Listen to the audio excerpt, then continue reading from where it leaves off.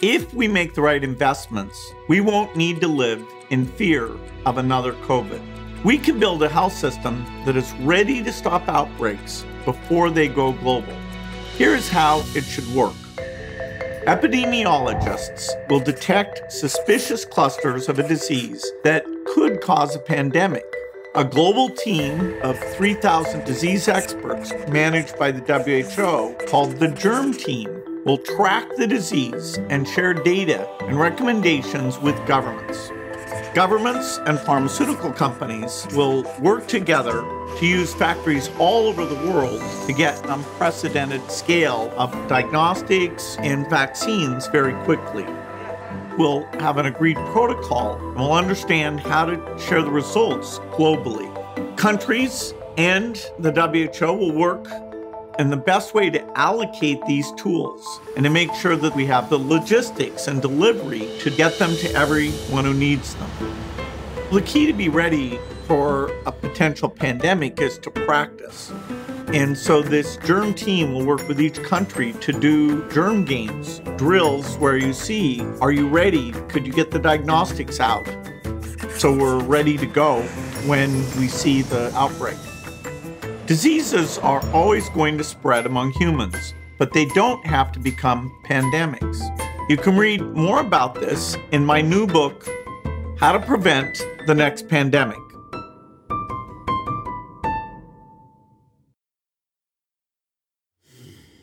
Yes, just when you thought you had gotten rid of him, like a canker sore in the mouth of humanity, Bill Gates pops up yet again to continue doing what he does. Welcome to the Corbett Report. I am your host, James Corbett of CorbettReport.com, coming to you on the 10th of May, 2022, with episode 418 of the Corbett Report podcast. I read Bill Gates' new book, so you don't have to. Oh, that's right. I have subjected myself to How to Prevent the Next Pandemic by Bill Gates. So don't ever say that I don't do nice things for you guys out there, but having said that, I suppose I've done it to myself by creating the Who is Bill Gates documentary. I feel, if not obligated, I at least feel somewhat compelled to denounce the latest spewings from the mouth of Bill Gates. And I guess I've already subjected myself to way more of that nasally Kermit the Frog voice than any human being should have to, so I'll just continue bearing the punishment for you guys out there. Alright, having said that, so the groundwork for today's episode, very much like my recent expose of I read the great narrative, so you don't have to. Once again, I'm going to go through this book in some degree of detail. So, as I always say, but I'll say it here again as well, I am not actually dissuading anyone from reading anything. Please do read it for yourself if you are so inclined and you have the time. Please find a way to do so that does not involve lining the pockets of Bill Gates. But at any rate, if you feel compelled to read it, go and read it. Don't let anyone dissuade you from that. But if you don't want to invest the time in that, I'll go through this for you. So yes, as you might have noticed from all of the publicity and PR that Bill Gates has been doing for this book, including multiple interviews with multiple outlets and the usual suspects like CFR Insider, globalist extraordinaire Fareed Zakaria, and others. Yes, Bill Gates has written a new book on how to prevent the next pandemic, because of course, as he's been talking about this entire time, throughout this entire generated crisis, since the very beginning of the scamdemic, oh, you guys won't be laughing when it gets to Pandemic 2, Pandemic capital I, like World War II.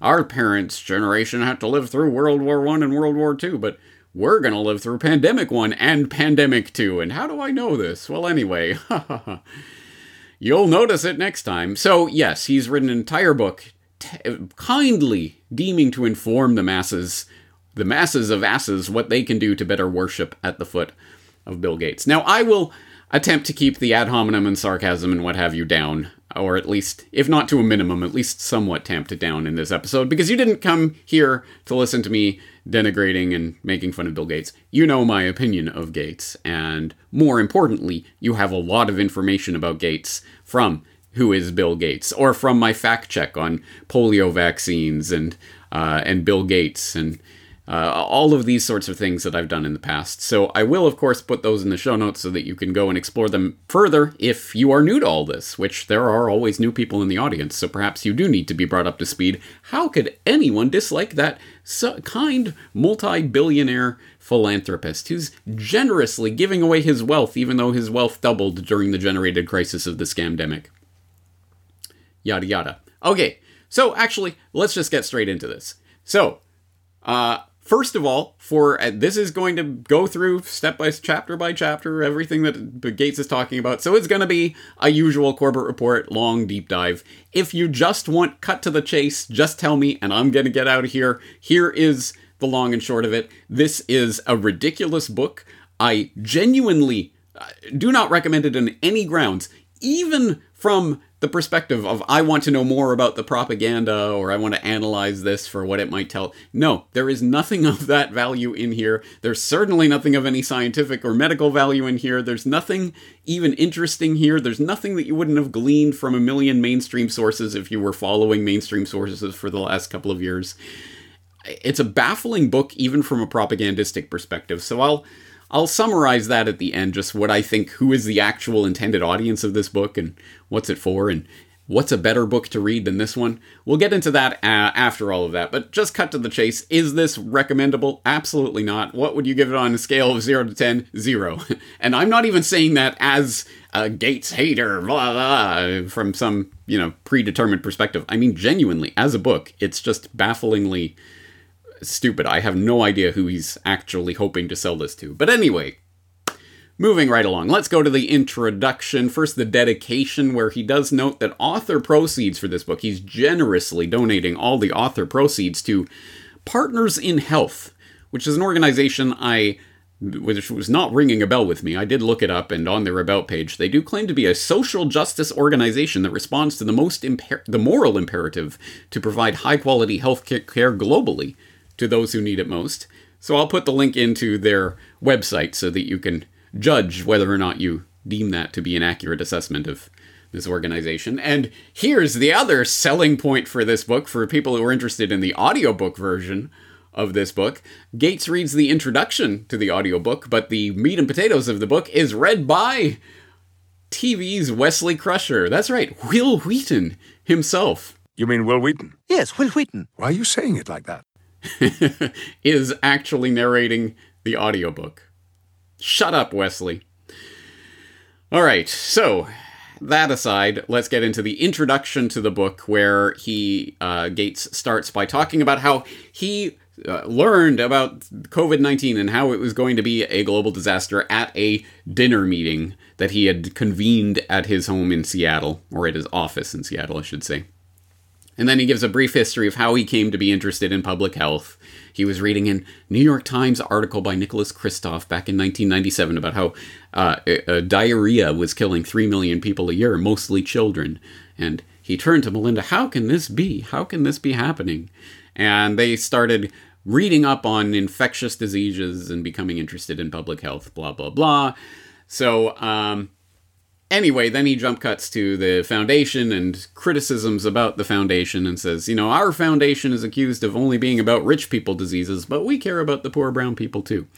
Then he's talking about how pandemics are going to get worse in the future because of global travel, which is, parenthetically, I'll note, a point that is specifically refuted by Sunetra Gupta. So I'll throw in a link explaining a little bit about that. He was alarmed by the WHO report on the 2009 swine flu scamdemic that Corbett Report listeners will definitely know about by now if you've been listening to my work on that subject. The world is ill-prepared to respond to a severe influenza pandemic. And so he began his focus on the pandemic threat, which of course was exacerbated by the 2014 Ebola scamdemic, which Gates did have his own part in. Certainly in writing for the New England Journal of Medicine about Ebola and the threat of global pandemics and blah, blah, blah. And of course, the infamous TED Talk and yada, yada. Then he gets more in-depth into the common criticisms of the foundation. Bill Gates is an unelected billionaire with too much influence and too much reliance on private sector companies and technology. And his response is essentially, yeah, guilty as charged. My wealth has largely insulated me from the impact of COVID, he says specifically. And what's more, I agree, it's not good for society when rich people have undue influence. ... But the foundation isn't about a secret agenda. It's very open with its agenda, so it's okay. Also, yeah, I'm a technophile. Okay, all right, an interesting response. He's just essentially attempting to front-run the criticism. But then he differentiates those valid concerns from the concerns of those crazy conspiracy theorists. Unfortunately, not every criticism of me is as thoughtful. Throughout COVID, I've marveled at how I became the target of wild conspiracy theories.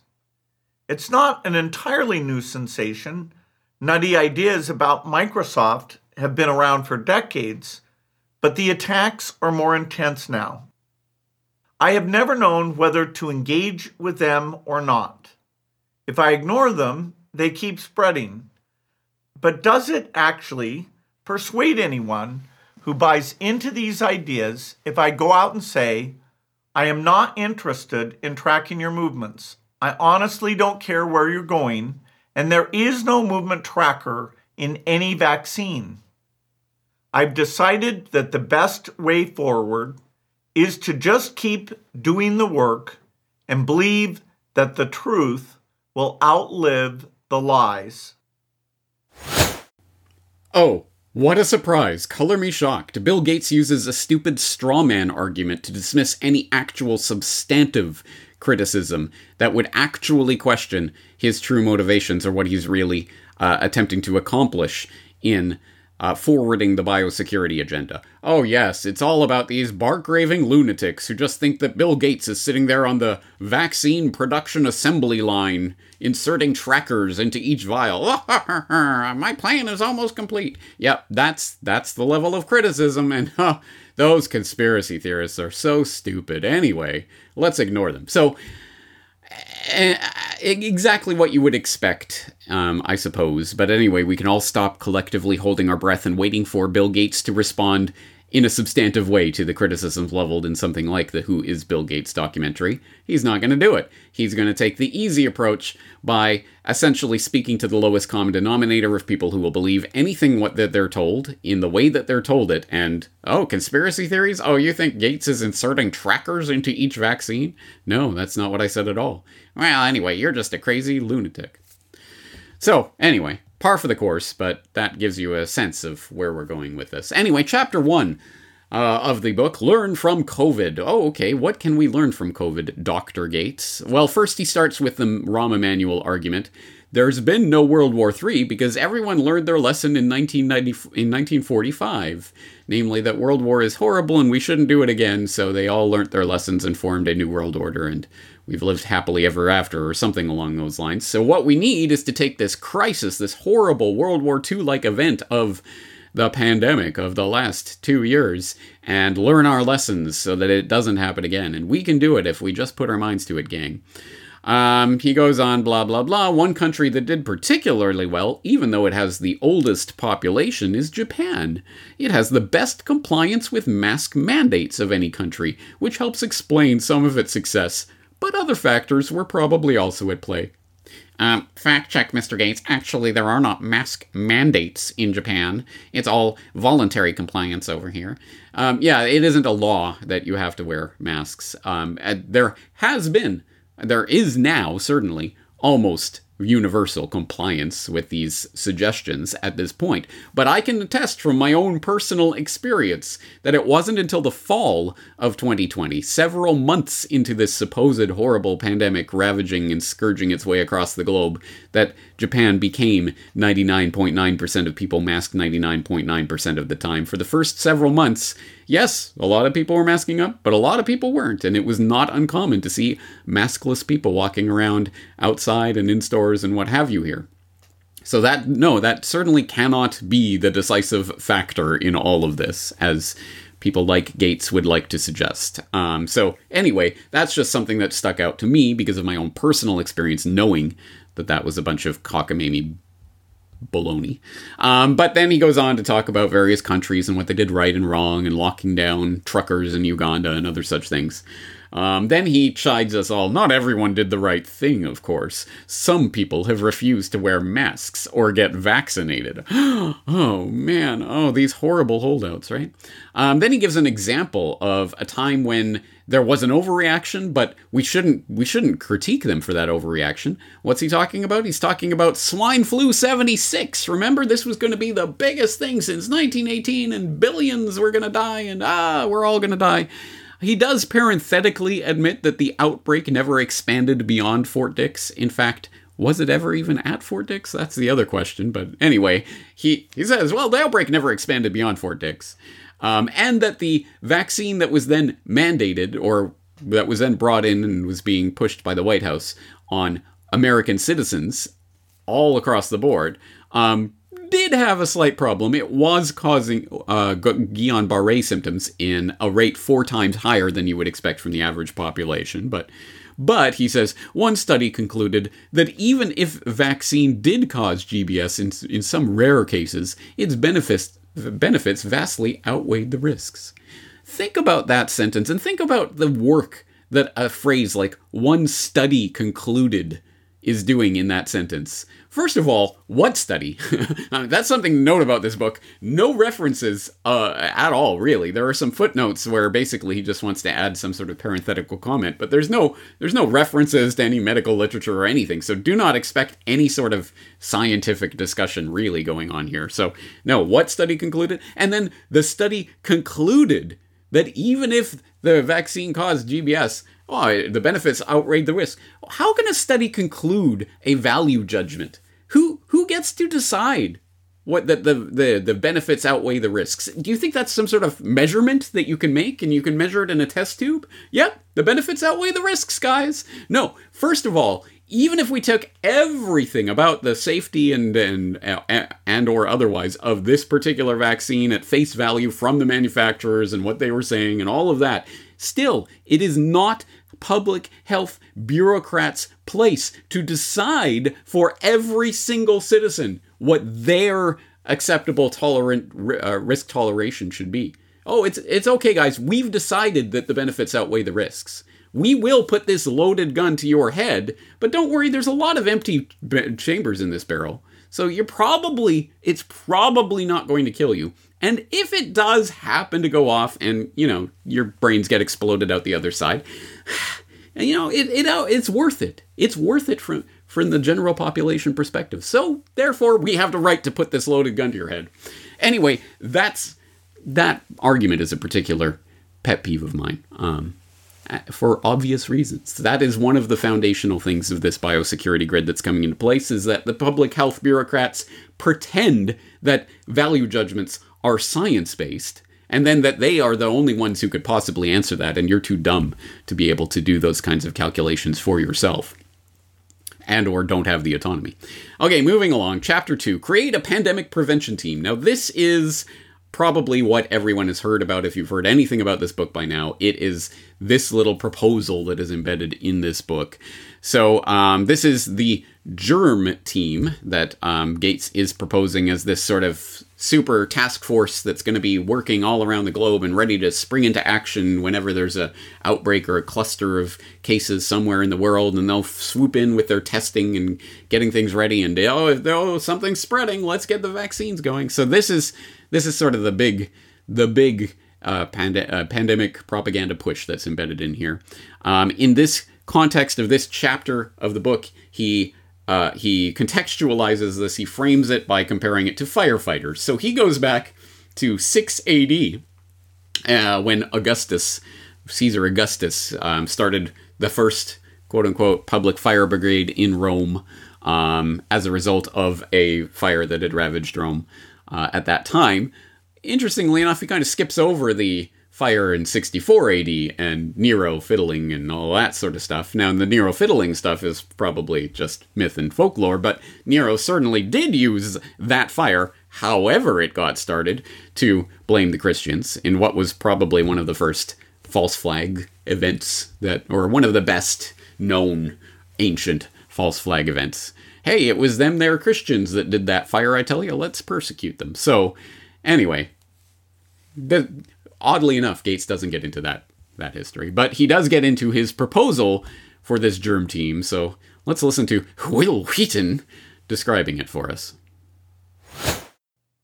I call it the GERM, Global Epidemic Response and Mobilization Team, and the job of its people should be to wake up every day asking themselves the same questions. Is the world ready for the next outbreak? What can we do to be better prepared? They should be fully paid, regularly drilled, and prepared to mount a coordinated response to the next threat of a pandemic. The germ team should have the ability to declare a pandemic and work with national governments and the World Bank to raise money for the response very quickly. My back-of-the-napkin estimate is that GERM would need about 3,000 full-time employees. Their skills should run the gamut: epidemiology, genetics, drug and vaccine development, data systems, diplomacy, rapid response, logistics, computer modeling, and communications. GERM should be managed by the World Health Organization, the only group that can give it global credibility, and it should have a diverse workforce with a decentralized staff working in many places around the world. To get the best staff possible, GERM should have a special personnel system, different from what most UN agencies have. Most of the team would be based at individual countries' national public health institutes, though some would sit in the WHO's regional offices and at its headquarters in Geneva. Shut up, Wesley. All right, you get the idea. Okay, so some sort of new globalist entity housed under or with or working through the auspices of the World Health Organization to essentially coordinate and facilitate the next scandemic. And take that in whatever way you want. But specifically, he's talking about how GERM's data scientists would build a system for monitoring reports of clusters or of suspicious cases. Its epidemiologists would monitor reports from national governments and work with WHO colleagues to identify anything that looks like an outbreak. Its product development experts would advise governments and companies on the highest priority drugs and vaccines, ka-ching, ka-ching. Germers who understand computer modeling would coordinate the work of modelers around the world. It works so well for climate science. And the team would take the lead on creating and coordinating common responses, such as how and when to implement border closures and recommend mask use. ... And he doesn't say it, but... well, you're going to have to standardize screening procedures and entry and exit, and everyone's going to have... you're going to need vaccine passports, and they're going to need to be run on a standardized system that, hey, maybe we could... national governments might choose to tie that into the digital currency that I also promote in my other work. I don't know, whatever. Just back-of-the-napkin estimates going on here, guys. I'm just kind of winging it. Just throwing it out there. Anyway... I think everyone knows where this is going and what this really means. Of course, this is one of the key cadres, or at least if this was implemented, it would be a key cadre for implementing the next scamdemic by, hey, we've just determined through a PCR test that this new genetic sequence is spreading around, and we're going to have to create the vaccine to stop that, and now we're going to have to mandate it in countries around the world. So, of course, part of this, he says, diplomacy will inevitably be part of their job, of these germers, because they're going to have to essentially coordinate all of these different governments and make sure they're all doing the same things and taking the same steps. This is the kind of thing that you would think they would want to hardwire into some sort of, global pandemic treaty through the World Health Organization or something like that. I wonder if we'll see something along these lines coming through in the negotiations. Not that I necessarily think the WHO will literally create GERM, the germ team, exactly as proposed by Bill Gates, but something along these lines. Certainly seems to be in the cards, doesn't it? Anyway, then in this chapter, he goes on to cite the elimination of polio at the hands of the WHO and Rotary International as the example that he's drawing on of how to set up something like this, talking about the emergency operation centers that have operated in polio eradication zones. He says, picture the office of a political campaign in the last days before the election, and you'll get an idea of what an EOC looks like. Maps and charts are pasted up on the walls, but instead of tracking poll numbers, they're revealing the latest polio data. Yeah, exactly. Interesting, actually, analogy. Yeah, it's kind of like the selection scam. And here's the upshot. Armed with data from local door-to-door vaccinators and digital tools to track where these vaccinators have gone and what they did there, quote, the staff at an EOC, Emergency Operations Center, even know how many households refuse to have their children vaccinated. The measurement is incredibly precise. The coordinator of Pakistan's national EOC reported that they had reduced the refusal rate from 1.7% in 2020 to 0.8% the next year, and that in one campaign, just 0.3% of households had refused the vaccine. Yes, we're getting rid of those refuseniks, and we can identify them and track and trace them and digitally squelch them out of existence. Ha ha ha. It's almost complete. He does go on to say that the germ team will not be frontline medical workers actually applying medical procedures or anything. They will just be coordinating and managing and collecting data from the health workers and then using that to essentially coordinate the bigger plans. This is the big picture stuff, guys, not the doctors on the ground kind of actually trying to help people who are actually sick. No. That's clearly not what this is about. And then he estimates that the cost for germ is going to be about $1 billion a year for its 3,000 workers. So how can we afford not to, guys? Speaking which, Chapter 3, Get Better at Detecting Outbreaks Early. Yes, sir. He starts talking about epidemic disease surveillance, which he defines as the task of watching for the cases that are merely troublesome, the ones that could be catastrophic, and everything in between, and ringing the alarm bell when necessary. And, of course, we trust Dr. Gates and his germ team to make that decision, right? He does admit that the term surveillance has an unfortunate Orwellian connotation, but in this sense, it just refers to the networks of people around the world who keep track of what's happening with health day to day. ... And he doesn't say it, but oh yeah, and all the digital tools of tracking and surveillance and all that we've talked about before, and all the ones that we haven't talked about, and, the ID 2020 and all of that. Biometrics identification schemes that are going to be lumped in here.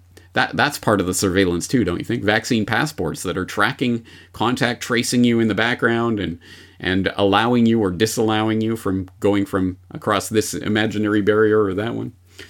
Anyway, then he tells the intense story, his word, intense story, of the novel citywide approach to studying the flu that was pioneered just by coincidence in my hometown of Seattle. Just by total coincidence. And I should note that several times in this book he mentions the University of Washington, he mentions the Institute for the Health Metrics and Evaluation, IHEME, is that it? That I did, of course, talk about in Who is Bill Gates, that he always mentions it as if it's just some completely random entity that just happens to be located in his very hometown of Seattle. Wow, what an amazing coinkydink. Without noting that the Gates Foundation has literally supplied hundreds of millions of dollars to that institute specifically. The vast majority of its work is funded by Gates, but he certainly talks them up in this book as if they're totally a different thing, guys. Anyway, before he gets into that intense story, he talks about diagnostics and PCR tests and how they work, and notes specifically that false positives aren't a problem. If it says you have it, you almost certainly have it. But false negatives are a possibility, because sometimes you get the test back and it says you don't have it, but you got the symptoms, so you should keep taking it until you get that positive. Well, it's crazy. Anyway, then he gets into this Seattle flu study story from 2018. So the Seattle flu study set up to test samples of respiratory pathogens for genetic code to study how different flu strains enter the city and how they spread. And then in February of 2020, one of the researchers discovers that one of these, or a couple of these flu samples aren't really flu. They're COVID! Surprise! So it had actually been moving through the state for quite some time, and then he gets into the ethical dilemma. Well, actually, they weren't supposed to be testing for anything else. No. The actual story was that the people who were being tested, or this particular sample, was taken from someone who didn't even know that his sample was going to be used in any kind of research whatsoever. So it would have been unethical to share those results with anyone, even the patient himself. But so there was this big ethical dilemma. And so what did they decide? Ethics schmethics, let's give this to the New York Times, which is exactly what they did.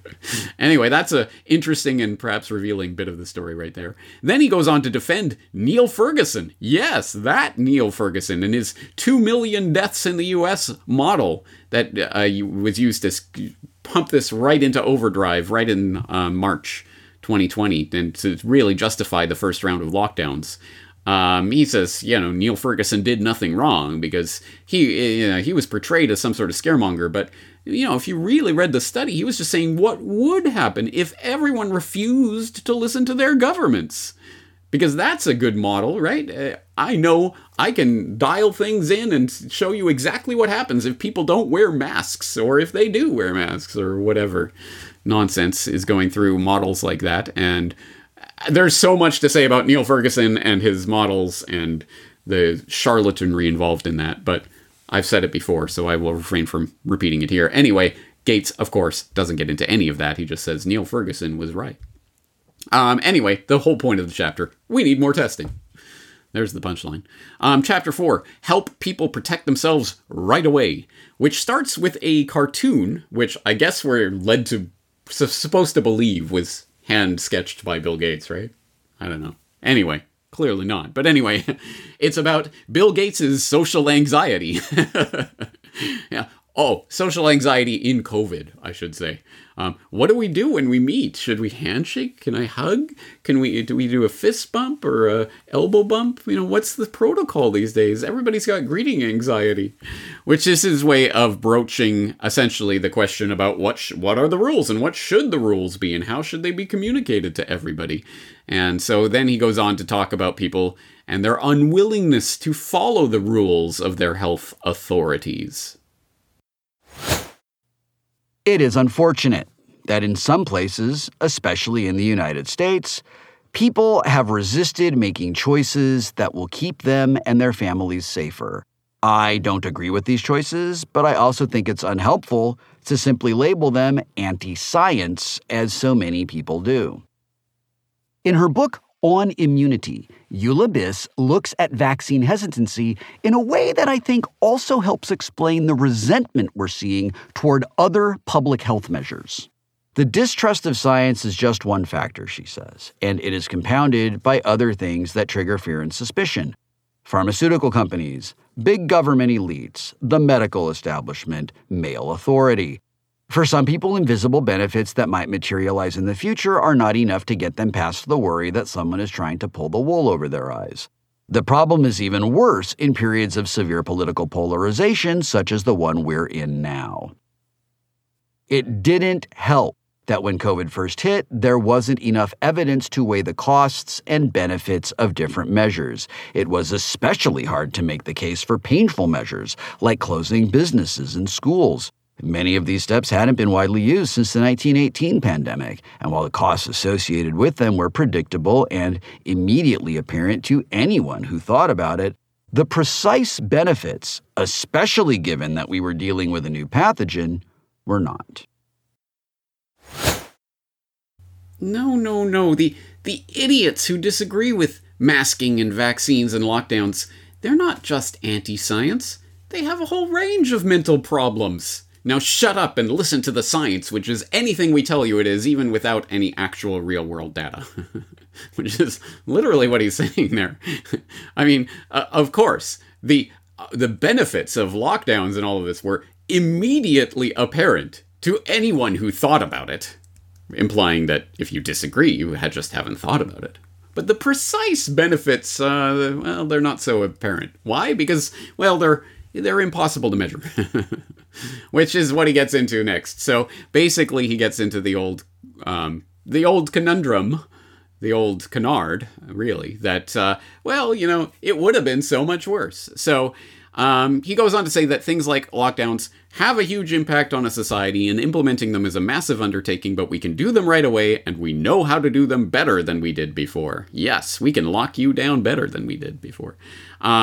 He then goes on to approvingly quote Tony Fauci as saying, if it looks like you're overreacting, you're probably doing the right thing. Yeah, I'm sure that is something Fauci would say, isn't it? So the economy was bad. This is a direct quote. The economy was bad when businesses shut down, but it could have been worse, even worse, if the virus had been allowed to run rampant and kill millions more people than it already had. And he illustrates this by this unprovable, unfalsifiable, non-hypothesis, non-scientific statement with this incredibly valuable chart that he's drawn up. Well, again, he's drawn up. The cost of locking down versus the cost of not locking down. Tap, tap, tap on the shoulder. And you'll notice that there isn't an x-axis or even a y-axis. It's just a couple of bars, because this is not an actual graph that's actually trying to make an actual economic argument. Of course it isn't, because how could you? You can't possibly measure what the cost of not locking down would have been if you locked down, right? You can't run experiments with the real world like that. We can't go back and undo things that were done. So anyway, he's just going to tell you, oh, it would have been a lot worse if we didn't do this, which of course is a point I've made many, many, many times. Same facts, opposite conclusions. Yeah, of course, the most lockdown places had the most deaths, the most economic pain, the most everything. But that's because it was very bad, so they had to lock down. Imagine how bad it would have been if they didn't lock down. The unfalsifiable hypothesis there. So no, this has nothing to do with science. It pretends it's science, but it is not science. He then goes on to say that the case for closing schools is compelling. But although Bill is, of course, a big fan of online learning, who would have thought, he doesn't think it can completely replace real physical face-to-face student-teacher interaction. In the early grades, anyway. He's very careful to stipulate that. Anyway, we won't have to close schools next time as long as they can produce enough vaccines for everyone within 6 months of the outbreak, which is something that he goes on to talk about being a new goal. So flu, by the way, in case you didn't notice, flu disappeared from the face of the earth for a while because of these NPIs, these non-pharmaceutical interventions like social distancing, masking, lockdowns. Citation needed? Again, citation needed on this entire book, but just trust him on that. We should use contact tracing to find super spreaders is one of his great ideas that he comes up with, because super spreaders are the real problem. Then he goes on, good ventilation matters, social distancing works, and it's mind-blowing how cheap and effective masks are. Yep, masks totally work, guys. Okay, chapter 5, find new treatments fast. This chapter is full of patronizing and demeaning statements about anyone who looked at any other alternative ways of taking care of your body or health during this crisis other than what was officially approved by the FDA and the WHO, I tell you guys. So people who trying to take vitamins or hydrochloroquine or ivermectin, hydroxychloroquine or ivermectin. It's rational to... or it's understandable why people would have hope in such things, but it's irrational once we've determined that they have no effect. So the real disease treatments that proved effective were dexamethasone, remdesivir, molnupiravir, monoclonal antibodies. Ka-ching, ka-ching for the big pharma industrial complex. He goes through the history of clinical trials, 1747 trials with British naval seamen. Trying to cure their scurvy. First placebo trial in 1799, the first double-blind trial in 1943. And then he goes through and walks through the phase 1, 2, 3 trials for drug testing these days and regulatory approval process in just broad general terms for the lay public. Nothing, again, particularly in-depth or insightful. And he doesn't, of course, go into any of the details of the studies, for example, for remdesivir and the unmasking of the double-blind and the vaccine tests and other such basic breaches of these very protocols that he's holding up as the gold standard, and this is what we've learned over the centuries, and all of them being broken in the past couple of years, but he doesn't even mention that, let alone try to make an excuse for it. Then he inserts, with advantages in artificial learning, artificial intelligence and machine learning, it's now possible to use computers to identify weak spots on pathogens that we already know about, and we'll be able to do the same when new pathogens arise. This idea of setting these algorithms loose on everything we know about these different types of pathogens to try to identify things and then try to line them up with everything we know about drugs, and it will find the right magical combinations, because Let's all worship the AI godhead. Anyway, Chapter 6, get ready to make vaccines. Yeah. Is it surprising to you that that would be one of the chapters here? No, of course not. Yes, the amazing achievement of creating successful COVID vaccines in 1 year. One of the greatest accomplishments in the history of medical science. Wait, where have I heard that before? The vaccine is one of the greatest achievements of mankind. Oh, yeah, that's right. That's where I heard it before. Yeah. Hey, remember when Trump was totally going to appoint RFK Jr. to head a vaccine safety panel, but then dropped it when Bill Gates told him to? Pepperidge Farm remembers. All right, anyway, moving right along.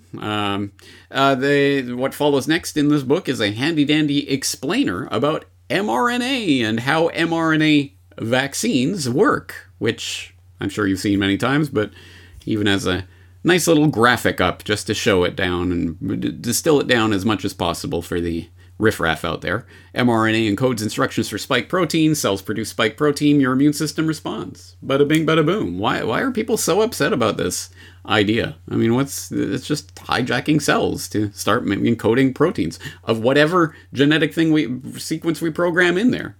You can totally trust us, guys. We got it from a PCR.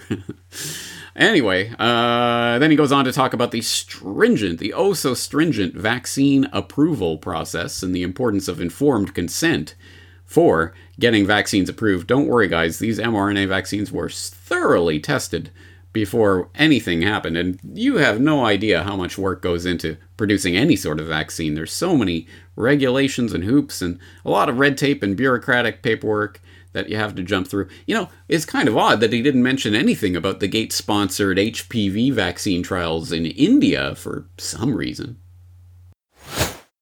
The decade of vaccines kicked off with a Gates-funded $3.6 million observational study of HPV vaccines in India that, according to a government investigation, violated the human rights of the study participants with gross violations of consent and failed to properly report adverse events experienced by the vaccine recipients. After the deaths of 7 girls involved in the trial were reported, a parliamentary investigation concluded that the Gates-funded Program for Appropriate Technology in Health, or PATH, which ran the study, had been engaged in a scheme to help ensure healthy markets for GlaxoSmithKline and Merck, the manufacturers of the Gardasil and Cervarix vaccines that had been so generously donated for use in the trial. Had PATH been successful in getting the HPV vaccine included in the universal immunization program of the concerned countries, this would have generated windfall profit for the manufacturers by way of automatic sale, year after year, without any promotional or marketing expenses. It is well known that once introduced into the immunization program, it becomes politically impossible to stop any vaccination. Chandra M. Gulhati, editor of the influential Monthly Index of Medical Specialties, remarked that it is shocking to see how an American organization used surreptitious methods to establish itself in India. And Samarin Nundi, editor emeritus of the National Medical Journal of India, lamented that this is an obvious case where Indians were being used as guinea pigs.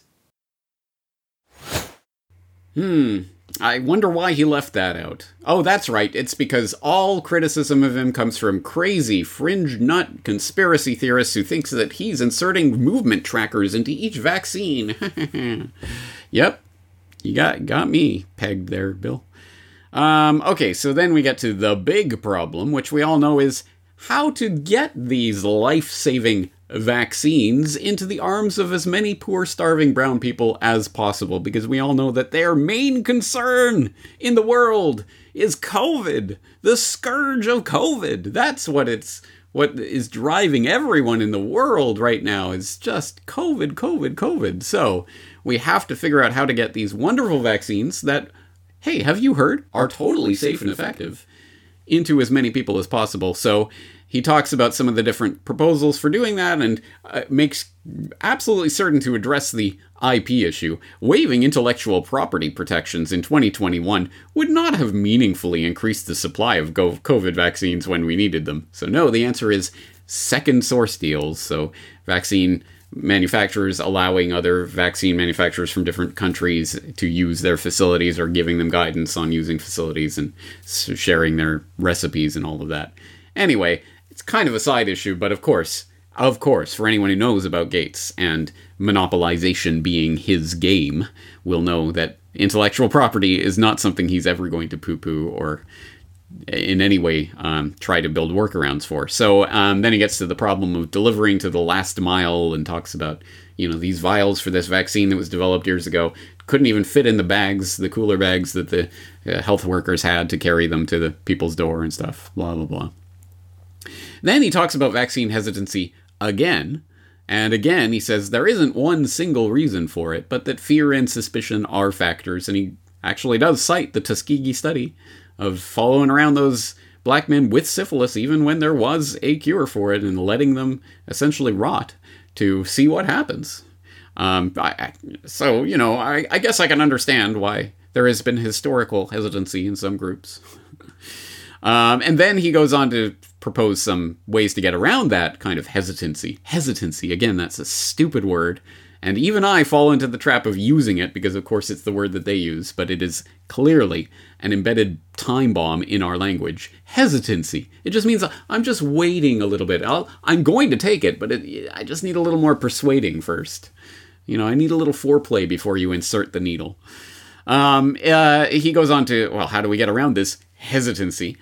It can help when people see politicians and celebrities getting vaccinated. Seeing them getting vaccinated, yeah. And maybe most of all, they need to hear the truth from trusted sources like religious leaders and local health workers they already know. Which sounds actually quite a lot like what we were hearing about in Event 201 with regards to communicating these types of things to the masses. How are we going to do it? We're going to have to get health regulations and advice filtered through trusted authorities, people that people will trust, like CEOs of major corporations, is what they said in Event 201. Remember that?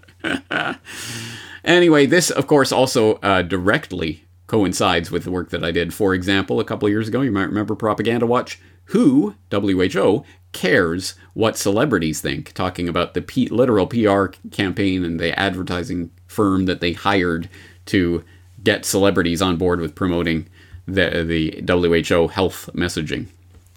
Health. All right, Chapter 7, Practice, Practice, Practice, which is a really benign title for a very, very malevolent part of what could be the infrastructure for the real biosecurity terror state of the future. So this is talking about drills, exercises, simulations, and he even gives a handy-dandy little guide to differentiate. We sometimes talk about them as if they're all the same, but no, there are different things like drills, tabletop exercises, functional exercises, and full-scale exercises, and they all mean different things and are run in different ways by different people. And then he gives a whole laundry list of exercises, including a couple that I hadn't heard of, like Winter Willow 2007 and Cygnus 2016, which were apparently a big scandal in the UK a couple of years ago, when it was reported that they had been warning about the unpreparedness, one of those kinds of things. Then there's Crimson Contagion 2019. He goes into Dark Winter and notes that an observer I know, cryptic appellation there, documented that the outcome was Smallpox 1, Humanity 0. Interesting. Yeah. Is it Smallpox 1, Humanity 0, or Dark Winter Team 1, Humanity 0? Anyway, Atlantic Storm 2005, Cladex 2018, a simulation held at the Munich Security Conference in 2020, which you might remember when Gates was making the rounds at the Munich Security Conference warning about bioterror. And, of course, he even specifically mentions Event 201. And, of course, has to put in a parenthetical footnote aside at any of those conspiracy theorists who would ponder about October 2019 having a simulation of a worldwide spreading novel coronavirus pandemic. He does say the Gates Foundation was one of the funders of the Event 201 exercise. Some conspiracy theorists suggest that it predicted COVID. As the organizers made clear, it wasn't a prediction, and they said so at the time. You can find a statement about this at centerforhealthsecurity.org. Case closed. They said this isn't a prediction. Of course it isn't a prediction of COVID.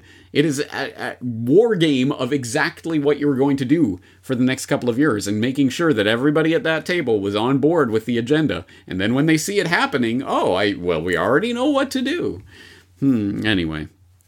So after citing these deep state predictive programming operations known as drills and exercises, he says, quote, in most countries, These exercises can be run by national public health institutions, emergency operation centers, and military leaders, with the germ team that I described in Chapter 2 acting as an advisor and reviewer. Of course, yes, the germers. And germ can also test the readiness of health systems in a variety of ways. For example, with tuberculosis and sexually transmitted diseases, how well does a health system trace the recent contacts of people who test positive? So we can get that, we can nudge that up using digital tracking of various sorts, right? Then he discusses a 2013 Orlando Airport aviation-related disaster exercise that employed 600 crisis actors, 400 first responders, and staff from 16 hospitals. He discusses a full-scale military exercise called Large Scale Exercise 2021 that was conducted by the U.S. military in August of 2021. He admits that the analogy between war games and germ games is not perfect, but... Then he starts in on his spiel about bioterrorism and basically says, you see, this is all about defense anyway, so we spend so much, hundreds of billions on the Pentagon, we should spend at least several billion a year on bioterror defense, damn it. Ka-ching, ka-ching. Chapter 8, Close the Health Gap Between Rich and Poor Countries, where he says the pandemic's overall impact was toughest in the world's low and middle income countries. In 2020, it pushed nearly 100 million people around the world into extreme poverty. What? The pandemic's impact on the low and middle income countries? It pushed 100 million people into extreme poverty? No.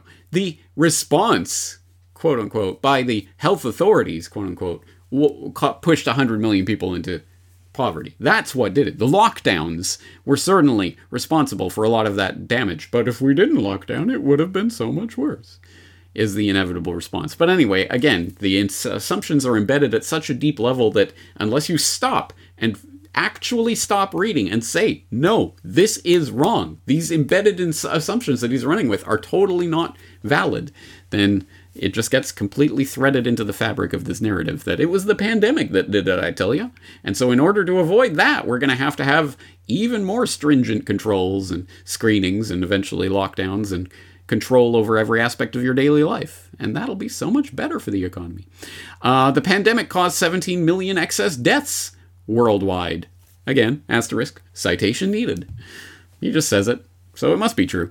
But many millions more die each decade from complications due to childbirth, HIV, malaria, intestinal diseases, etc. And we don't pay any attention to them, do we? And of course, this is the argument that is going to be made. Well, we should be spending a lot more of our time, energy, efforts investing in big pharma and their solutions to our health problems. And of course, we're going to need to make sure that the rich country governments fund the CEPIs and Gavis and other organizations that just happen to be associated with Bill Gates and his big pharma buddies so that they can provide these life-saving medicines to these poor, starving brown people. He cites what he calls one of the greatest stories in human history that every high school student should know by heart, 2010-5. Which is, in 1960, 20% of the world's children did not reach their 5th birthday. By 1990, that was down to 10%, and today that's about 5%. So, in other words, child mortality rate is cut in half every 30 years, and we're on track to do it again well before 2050, Gates tells us. So, then he launches into the big question that concerns everyone when they hear this fact.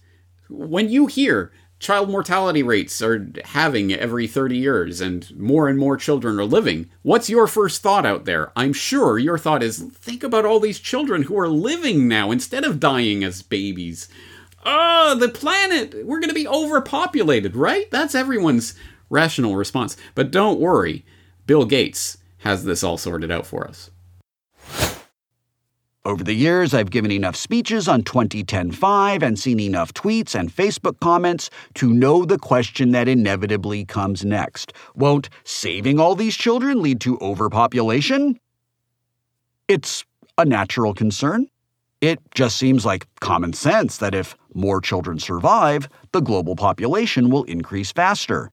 In fact, I used to worry about this problem myself. But I was wrong. The answer is, emphatically and without a doubt, no. Lower rates of child mortality do not lead to overpopulation. The best explanation of why this is true was given by my friend Hans Rosling. I first became aware of Hans when he gave an unforgettable TED Talk in 2006 called The Best Stats You've Ever Seen. Hans had spent decades working in public health, with a focus on poor countries, and he used his talk to share some surprising facts about how health was improving around the world. Eventually, I got to meet Hans and spend a lot of time with him. I admired the clever, creative ways he showed people that the countries with the highest child mortality rates, places like Somalia, Chad, Central African Republic, Sierra Leone, Nigeria, and Mali, are also the countries where women have the most children. When the child mortality rate drops, so does the size of the average family. It happened in France in the 1700s, Germany in the late 1800s, and in Southeast Asia and Latin America in the second half of the 20th century. There are various reasons that explain why this is the case. One factor is that, especially in places where there's no pension system or other support for the elderly, many parents feel that they need to have enough children so that they'll have someone to take care of them when they're older. If the odds are high that some of their children won't survive to adulthood, they'll make the perfectly rational decision to have more kids. The drop in family size has led to a remarkable phenomenon. The world recently passed what Hans called peak child. That is, the number of children under 5 hit its maximum and is going down. The benefit? As the United Nations Population Fund explains on its website, smaller numbers of children per household generally lead to larger investments per child, more freedom for women to enter the formal workforce, and more household savings for old age. When this happens, the national economic payoff can be substantial. Oh, phew. I don't know about you, but when I hear about children living instead of dying, all I can think about is, oh no, more people. Won't the world get too crowded? But luckily that's not the case. Better healthcare means fewer children, so yay. Yay, I hate humanity, and I know you do too, right, fellow Malthusian? And I'm sure Japan is celebrating about the fact that they have hit, for the 11th consecutive year, a new low in childbirths, which equates to a new largest drop in recorded history in Japanese population size. And now even Elon Musk is saying, if this continues, Japan will breed itself out of extinction in the not too distant future. Well, yeah. Yay! Mission accomplished, Gates. Anyway, yeah. What else do I need to say about that? And what else do I need to say about Chapter 8? Blah, blah, blah. Vaccines, yada, yada, yada. Okay, Chapter 9. Make and fund a plan for preventing pandemics. Ka-ching, ka-ching. Don't worry, guys. COVID isn't over. It might become endemic. And what about long COVID, which has many of the same symptoms as the side effects of the vaccines? What a remarkable coinkydink. Anyway, so there's plenty more grift to be made with the COVID scam. That ain't over yet. But also, beyond that, how about the next pandemic? Not COVID, the next scam that we come along with. So he sets 4 priorities for a global plan to eradicate respiratory diseases. Eradicate respiratory diseases and prevent pandemics. I'm thinking that's not going to happen without a lot of engineering of the human species. But anyway, what does he have to say about it? The 4 priorities are, number 1, make and deliver better tools, by which he means vaccines and tests and vaccines and antivirals and vaccines and artificial intelligence software and vaccines and diagnostics and vaccines and something else. Oh, that's right, vaccines. Number 2, build the germ team. Of course, he's got to hit that again. Number 3, improve disease surveillance. Hello, vaccine passports and biosecurity screening. Number 4, strengthen health systems. So, in other words, get more big pharma involved in more people's lives around the world. Yay. And of course, we're going to need funding to do this. Ka-ching, ka-ching. So, we also, of course, need to ease, quote, this is a quote, ease the path for approval, to approval for products. Because this is what health is all about, is getting products to the market. And then I think we are finally, after all of this, and we are in the final chapter of the book here, after all of the foregoing, I think we arrive at least a clue as to what this book is really about, who it's really intended for, what it's really meant to persuade you of. And that finally comes towards the very, very end of the final chapter here. When I started telling friends that I was working on a book about pandemics, I could see that they were a little surprised. Many of them had been nice enough to read the book on climate change I published in 2021. And although they were too polite to say it, they were clearly thinking, how many more of these books are you going to write where you're telling us about some big problem and a plan to solve it? We have to do climate. Now we're doing pandemics and health. What else is there?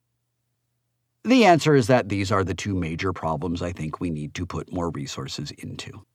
Climate change and pandemics, including the possibility of an attack by bioterrorists, are the most likely existential threats for humans. Fortunately, there are opportunities to make major progress on both of them in the next decade. For climate change, if we spend the next 10 years developing green technologies, setting up the right financial incentives, and getting the right public policies in place, we can be on a path to net zero emissions of greenhouse gases by 2050. The news is even better for pandemics. Over the next decade, if governments expand their investments in research and adopt evidence-based policies, we can develop most of the tools we need to keep an outbreak from turning into a disaster. The amount of money required for pandemic preparedness is far less than what it will take to avoid a climate disaster. This cause may seem remote.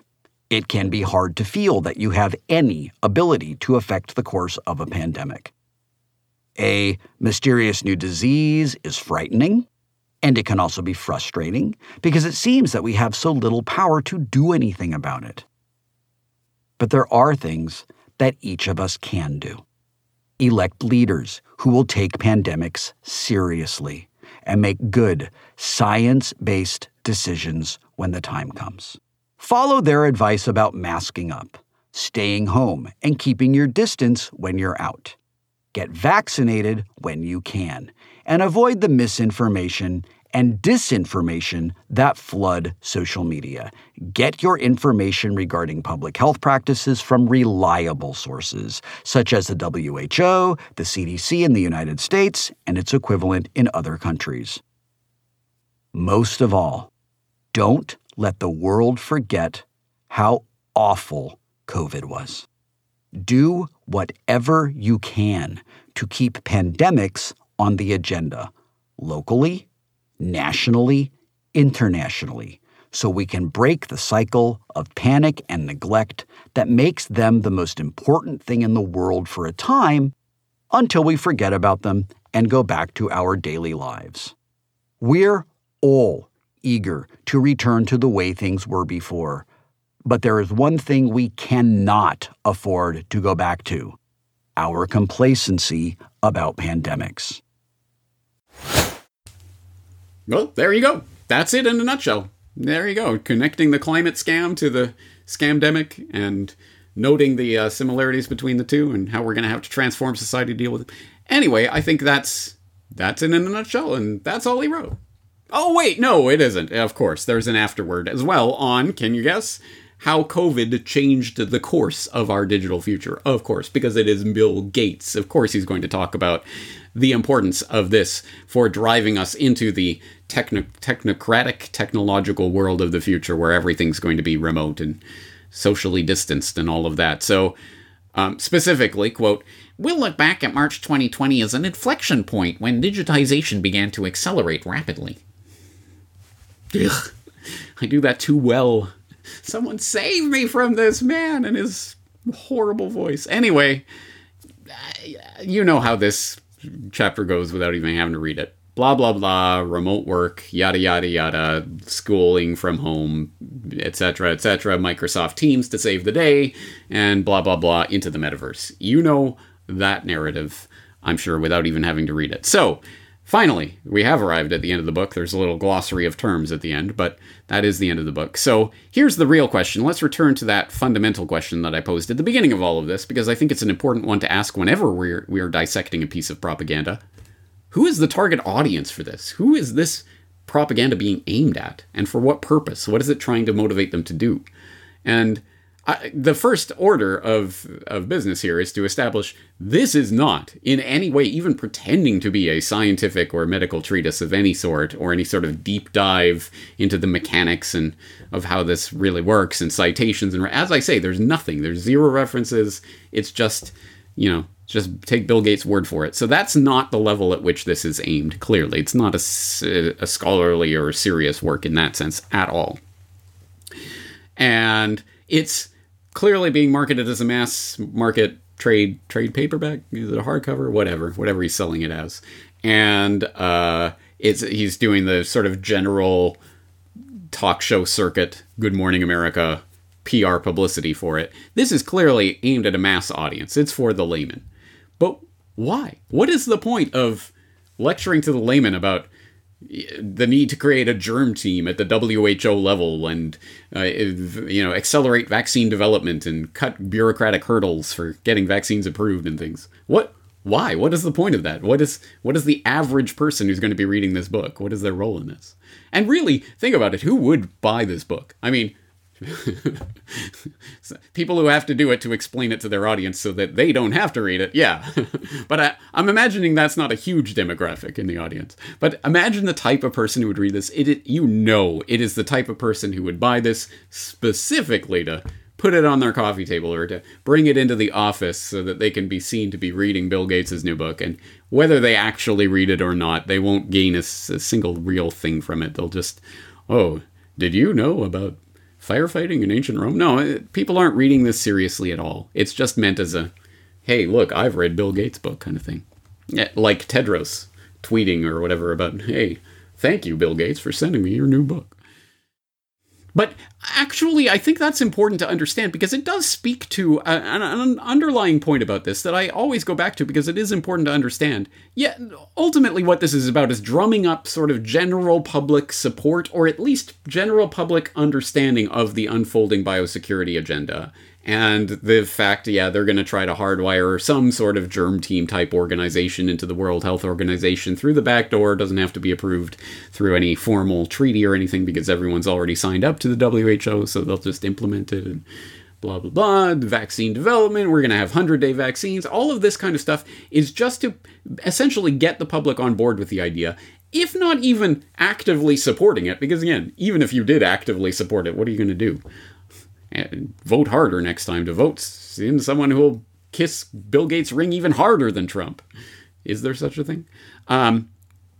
It's not about that. It's really about disarming the public. All that evil needs is for good men to do nothing. So as long as people kind of understand this is out there, this is what's happening next. This is what they're doing. Oh, there it is. I see them doing it. Okay, well, there you go. It's just the inevitability of it and just getting it drilled into people's heads. Just sit down, nothing you can do. Just watch it unfold. That's all that they want. And this is exactly one of the ways that they do it. This is probably one of the more ham-fisted ones, but everything Bill Gates does from a PR perspective is ham-fisted. Elon Musk is the very cool, cutting-edge, hey guys, I'm one of you cool internet people, I can use memes kind of technocrats, and Bill Gates is the dweeby technocrat that nobody would take seriously if he wasn't a multi-billionaire. So, anyway, that's ultimately what this book is about and what it's for. As I say, I 0 out of 10 would not recommend for anyone, not even for dissecting from a propagandistic point of view. I've just told you what I think are the main points in here. Again, I never want to be seen to be saying, don't read something. If you're going to read it, but if you find anything of real propagandistic value in here, even from the perspective of evaluating propaganda, let me know, because I didn't see it. And certainly, even for the normies, again, I think it's just a status symbol. Hey, I've got Bill Gates' new book. I think that's just the only way that people would even think to read this book. If you want an actual book that might have a little bit more in terms of references and stuff, of course, the real Anthony Fauci. Have you read it yet? Has anyone actually read this yet? Literally thousands of references and a lot more detail on such things as the remdesivir approval trials and other such things that Gates certainly did not go into this level of detail when in his little rinky-dink, silly, fluffy book. This is a real book with a lot of research about the ways that this fraud was perpetrated. It's worth your time. Gates's twaddle is not worth your time. Perhaps you didn't need to sit through all that to understand that much, but there it is. Anyway, I've just done the deep dive. Hope you appreciate it. And if you do, once again, I couldn't do this work without you, so I do appreciate all your support, monetary and otherwise. On that note, let's clear the air a little, and I think we'll leave things with a completely different message, speaking against the Gateses of the world and what they want to accomplish with all of this. I'm going to end with the letter to the future that I penned a couple of years ago, in the midst of the peak hysteria of the scamdemic that I think it's good to remind ourselves of at this time. And for people who haven't seen it yet, who is Bill Gates? Of course, available at corbettreport.com/Gates if you want to know the real story behind Gates and his agenda. I think that's a good place to at least start exploring that in some greater detail. And on that note, I'm going to leave it here for today. James Corbett, corbettreport.com. Thank you for joining me. Looking forward to talking to you again in the near future. Hello, this is James Corbett, corbettreport.com. I've been told by a number of subscribers that last weekend's subscriber newsletter editorial was perhaps the most important thing that I have ever written, and they have asked me to share this more widely online.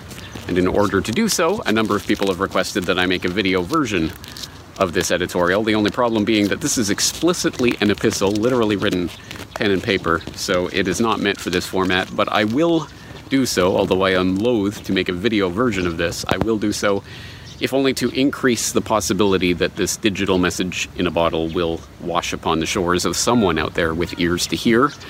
If you would prefer to read the text of this letter rather than have it read to you, please follow the link in the show notes to the actual text itself. So this is a letter to the future dated April 11th, 2020. The lamps are going out all over Europe. We shall not see them lit again in our lifetime. World War I conspirator Edward Grey. I do not write these words for my contemporaries. We are the damned. It is our lot now to watch as the lamp of liberty is extinguished, our burden to bear witness to the final flickering of the flame of freedom. No, I don't write these words for my peers. I write them for those yet to come. The inhabitants of that future dystopia whose birth pangs we are experiencing. The remnant of once free humanity who might, through some miracle I can't even imagine, come across this electronic message in a bottle. I know that it's almost hopeless, that the chance of these words surviving the coming internet purge are slim at best. That even if, against all odds, this message does wash up on your digital shores, the chance of these words being understood by you is even slimmer. Not because you don't understand English, but because you no longer use these words I'm writing. Freedom, humanity, individual. Still, I am here to record the end of an era, so I will press on in the hope against hope that someone, somewhere in that future digital dark age, will have eyes to see and ears to hear. The darkness is descending. Let there be no mistake, we all know this. We know what it means when 17 million Americans, a full 10% of the workforce, are added to the unemployment rolls in a mere 3 weeks. When they are joined by millions more newly unemployed ex-workers all around the globe. When modern-day bread lines stretch for miles in the heart of America's once proud cities. When the phony baloney fiat funny money debt rises to over 24 trillion, and the Fed's Sovietization of the economy is complete. We know what it means when police start shooting people dead for not wearing a mask. When drones police quarantines from the sky and robots police lockdowns on the ground. When governments admit to tracking every movement of every citizen and begin internal checkpoints where digital immunity passports determine who may pass and who must stay in their home. We know what it means when billionaires start telling us that only their new experimental mRNA vaccines will be able to release us from this nightmare. When they threaten to mark us with invisible ink tattoos to ID the vaccinated. When they tell us that we will not be able to buy or sell or participate in the economy until we can prove our immunity. It means that the Corona world order has arrived. Oh, sure, some will still deny it. but they are only fooling themselves. They're afraid to admit that it's true. Many are still under the old conditioning that told them to bleat conspiracy theorist at anyone questioning authority. We have a name for that kind. Sheep. Or sometimes sheeple. The masses in our day are kept in the pen by jackbooted sheepdogs of the police state and led along by the political puppets who act as their shepherds. Occasionally a wise old-timer in the flock cottons onto the game, but the shepherd has only ever fleeced the flock, so he resigns himself to his fate. Why struggle? It's mostly pointless. Never did the sheeple suspect that someday the shepherds would lead them to the slaughter. It is a term of derision, of course, sheeple. But I like to think that it doesn't just speak to our stupidity. It speaks to a naivety, an innocence. We are trusting and gentle creatures by nature, peaceable, cooperative. That is nothing to be scorned. If it weren't for the predators in our midst, our failings would be counted as virtues. But I'm not here to say that. I'm here to say this. Resist, struggle, fight. You are not cogs in a machine, despite what the shepherds of your day may be telling you. You are free and beautiful human beings. You are not born under the authority of another. You choose how to live your life, not some bureaucrat, not some police robot, not some immunity checkpoint algorithm or QR code. You do not need permission to buy or to sell or to assemble or to speak your mind or to leave your home. You are not an asymptomatic carrier of whatever virus your misleaders are telling you to be afraid of. You do not have to shelter in place because someone in a white lab coat told you to. I want you to understand that once upon a time, the government didn't have the right to know where you were, who you were meeting with, what you were purchasing, and what you were doing 24/7. Hell, the government didn't even have the ability to do that. I need you to know that there was a time when you could leave your house when you wanted, buy and sell as you saw fit, meet your neighbors, rally, protest, party, live as free human beings were meant to live. What am I saying? These words, this language, it makes no sense to you, does it? These concepts don't exist in your time, do they? You go where you are told to go. You stay home when you are told to stay home. You shut up when you are told to shut up. You think what you are told to think. You don't think what you are told to not think. I can't blame you after all. You're trusting and naive and peaceful. Like a sheep. But oh, how I weep for what you have become. I tried to avert it. Please believe me. I really tried. But the lamp of liberty is being extinguished, and I am bearing witness. I don't know if history is something you study anymore, but in case it is not, UK Foreign Secretary Sir Edward Grey made his observation about the lamps going out all over Europe at the end of the so-called 12 days. According to the mainstream history books of our age, that was the period during the summer of 1914 that the British government was said to be trying to avert a world war. We are asked to believe that this prescient remark proved Grey to be a sage diplomat who was racked with grief over the pain and suffering that he sensed was about to be unleashed upon the world. But this is history by the winners of the worst kind. In truth, Grey was himself one of the conspirators who were actively working to bring about the First World War. What's more, the source of this quotation is in fact Grey himself. It was first recorded in Grey's own post-war memoir. Any tears he may have shed over the snuffing out of those lamps were crocodile tears, to be sure. One can well imagine that the history books of your era will record that Bill Gates made a similarly portentous remark at the onset of this corona crisis. Gazing out the window of his $127.5 million, 66,000 square foot Xanadu 2.0 mansion in Washington state, the then epicenter of the U.S. outbreak, Gates's post-coronavirus memoir will no doubt tell us that he remarked to an underling, "The lights are going out all across the globe. We shall not see them lit again in our lifetime." But his memoir will no doubt fail to inform us that he was smirking as he said it. To my children, or my children's children, or whatever remnants of once free humanity happens to unearth these words in that godforsaken future we are all goose-stepping into. I'm sorry. I failed you. We all failed you. But remember this. As long as the blood of your forebears flows through your veins, the lamp of human freedom shall not be extinguished forever. Let it shine, dear sheep. Let it shine.